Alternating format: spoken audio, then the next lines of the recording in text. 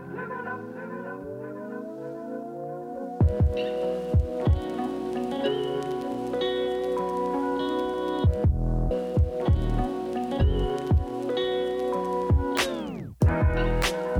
Workipedian, ini podcast untuk kamu yang sedang melakukan eksplorasi untuk menemukan pekerjaan impian. Bersama Median Anwarika Daniel dan Reina Praharsa Atmadi. Ikuti perjalanan Workipedia mewawancarai berbagai narasumber dengan berbagai profesi kekinian, anti-mainstream, dan relatable di masa sekarang dan masa mendatang. Dengarkan terus episode-episode kami dan kamu juga dapat request pekerjaan apa yang ingin dibahas di episode selanjutnya melalui Twitter dengan hashtag podcast Workipedia. Happy listening, Workipedian. Kita move forward ke karirnya nih ya. Nah, kan iya banyak orang juga yang kayak misalnya memang suka bahasa Inggris dan suka ikut kompetisi dan segala macam, tapi nggak semuanya suka ngajar kan. Iya bener banget. Yang bikin Mega itu kayaknya gue suka deh ngajar atau gue kayaknya punya bakat deh ngajar. Ada sosok yang mendukung atau misalnya ada yang Mega lihat nggak gitu? Menurut aku ya, seseorang yang bisa mengajar itu adalah datang dari dirinya ketika dia memang punya kemauan besar untuk mau berimpact gitu. Yang berbeda hanya caranya gitu. Ketika aku pengen punya impact, ya udah caranya melalui mengajar gitu. Ya itu kembali kepada passion lagi gitu. Tapi semua bisa dikembangin hanya karena apabila gitu ya seseorang mau mencoba sih menurut aku. Yang penting mau dulu ya. Yang penting mau dulu. Teknik-tekniknya bisa dipelajari. Iya. Tutor ini juga sekarang dilakukan, mungkin Mega juga nanti bisa cerita. Dulunya kan Mega pernah tutoring juga tapi offline ya. Dan sekarang dengan keadaan seperti ini atau bahkan justru sebelum Covid sebenarnya Mega udah mulai coba buat ke online. Nah, mungkin bisa cerita juga sama Workipedian, jadi tutor online itu kayak apa sih gitu. Mungkin kayak gambaran besar apa sih yang biasanya harus dilakukan dulu, yang harus disiapin dulu, cara buat memasarkan dirinya gitu. Jadi dari mulai nolnya tuh adalah membuat poster gitu. Memang beda banget sih biasanya kalau buat poster untuk pasang di dinding atau buat japri-japri teman untuk bisa ya ketemunya di mana, maksudnya untuk belajar langsung gitu. Sekarang harus mencantumkan benefit online di sini. Jadi online kelas itu seperti benefit sih sekarang kalau untuk buka kelas. Karena kan yang aku lihat untuk beberapa kelas-kelas online gitu untuk bahasa Inggris, TOEFL, IELTS gitu, mereka memanfaatkan hanya ini ya platform chat. Misalnya seperti kebanyakan WhatsApp, chat ya? Iya gitu. Tapi pinter-pinter kita untuk merintis ini waktu itu kita coba untuk melakukan video live conference gitu. Jadi untuk mereka yang mau belajar akan pasti lebih mudah dong kalau live conference gitu kan. Kemudian coba untuk merangkai modul kurikulum semuanya dari nol. Dan kurikulumnya berarti juga menyesuaikan sama level pendidikannya mereka juga ya? Yes. Karena ini target marketnya Mega ini mulai dari anak SMA sampai teens dan advance. Teens sama advance ya. Oke. Kemudian ngomongin soal kurikulum tadi, ya selain menyesuaikan dari strata mereka, kebutuhan mereka, menyesuaikan juga dengan situasi online gitu. Jadi kalau misalnya offline tuh punya kurikulum yang sedikit lebih kejar-kejaran ya, tapi kalau online tuh harus lebih gimana ya, harus lebih menarik gitu. Betul. Jadi that's why aku gabungkan dengan soft skills development juga gitu. Jadi kalau misalnya offline tuh pure kita belajar grammar gitu kan, tapi kalau offline kan bahasa Inggris biasanya pakai ini ya, kayak games gitu, sesimpel kayak pindah tempat dari sini ke sana, main storyboard, membuat tanya jawab yang pokoknya seru banget gitu. Karena pengalaman aku seperti itu untuk offline class. Kemudian harus online seperti ini, pastinya kita harus pinter-pinter cari situasi yang gimana supaya student kita tuh tertarik gitu. Karena kan hanya bertatapan dengan layar aja tuh pasti boring gitu. Jadi untuk English tutor, mungkin beberapa Workipedian ada yang English tutor juga ya Mea, aku saranin untuk bisa lebih interaktif lagi gitu. Dan itu sih yang penting. Jadi untuk interaktif di dalam situasi online kelas ini itu yang paling penting. Engagementnya ya? Iya, biar tetap dapat engagementnya.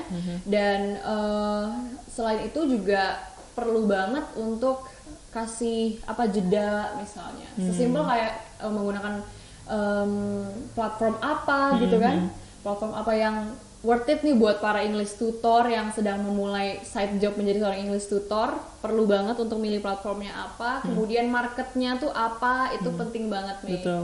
Kemudian apalagi ya, kurikulum seperti tadi yang aku bilang, dan juga gimana caranya supaya mereka tetap bisa praktis gitu during online class. Yeah.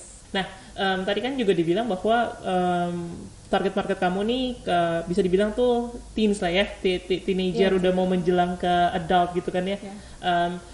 Kalau misalnya ngomongin soal target market yang kayak begini gitu, itu kan pasti juga tantangannya adalah mereka mungkin rata-rata kan kayak mudah bosan atau misalnya kayak mereka juga mungkin apa ya, distractionnya kan lumayan gitu ya, lumayan banyak gitu. Ada nggak sih pengalaman yang mengesankan atau ada pengalaman yang spesial, yang khusus gitu, yang diingat dari mengajar anak-anak muda ini gitu?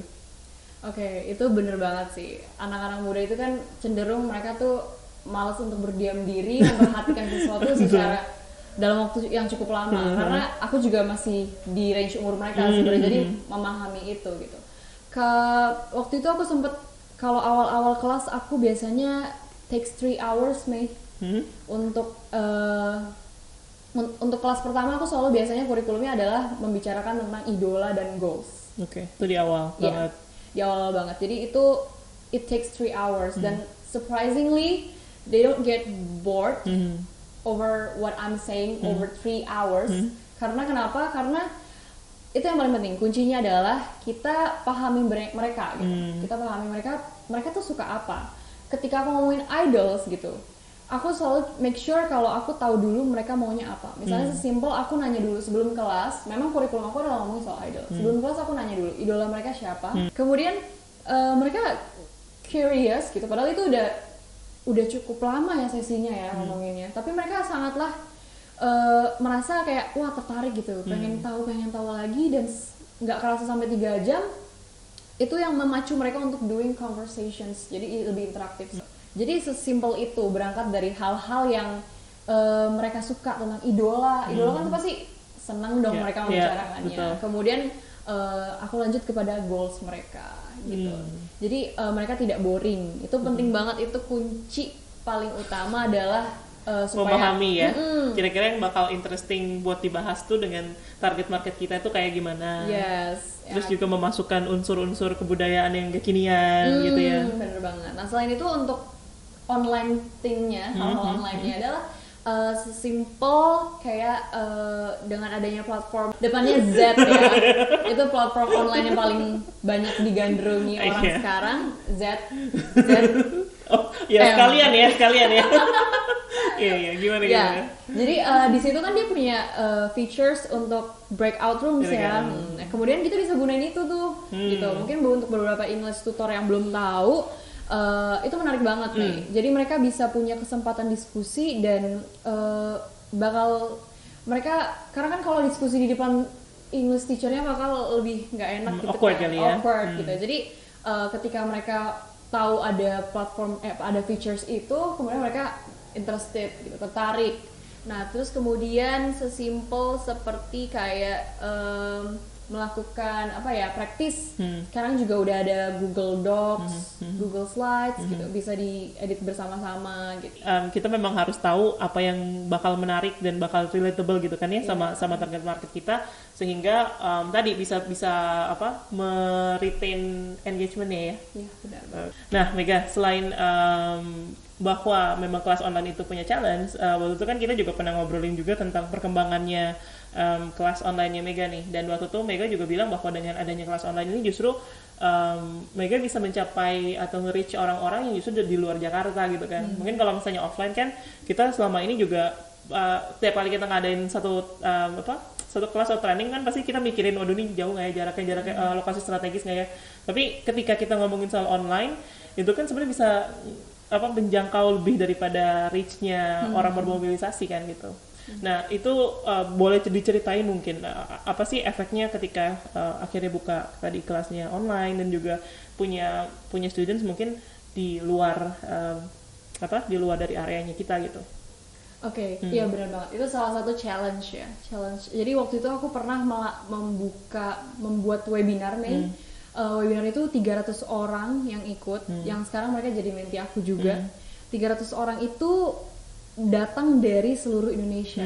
Yang aku juga sempat bingung gitu loh. Wow, sebesar ini ya power of social media ketika kita mencoba untuk membranding suatu hal gitu, bisa sampai ke seluruh Indonesia, Yang kalau misalnya kan memang kalau di sosial media kalau kita mau nge-like sebuah foto, coba untuk share, itu bisa dari mana-mana aja yang ngeliat kan. Oke. Jadi di situ kayak wah gila, sosial media ini salah satu platform untuk marketing, branding juga gitu. Sehingga waktu itu aku tanya dari mana, dari Banyuwangi. Waduh. Wow. Cakupannya yang besar banget. Dan sampai akhirnya sampai kelas online aku ini juga challenge-nya itu. Jadi ketika aku bilang kelasnya kita mulai jam 8 malam. Kemudian student aku nanya, 8 malamnya itu WIP ya kan? WIP apa Wita atau WIT nih gitu ya? Iya makanya.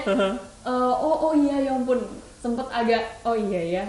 Oke. Kamu dari mana? Dari Kalimantan gitu. Oke, iya ya, kita jam 8 malamnya WIP ya. Itu challenge gitu. Jadi seperti misalnya ketika kita mulai kelas di jam-jam beribadah gitu, jam-jam sholat gitu kan.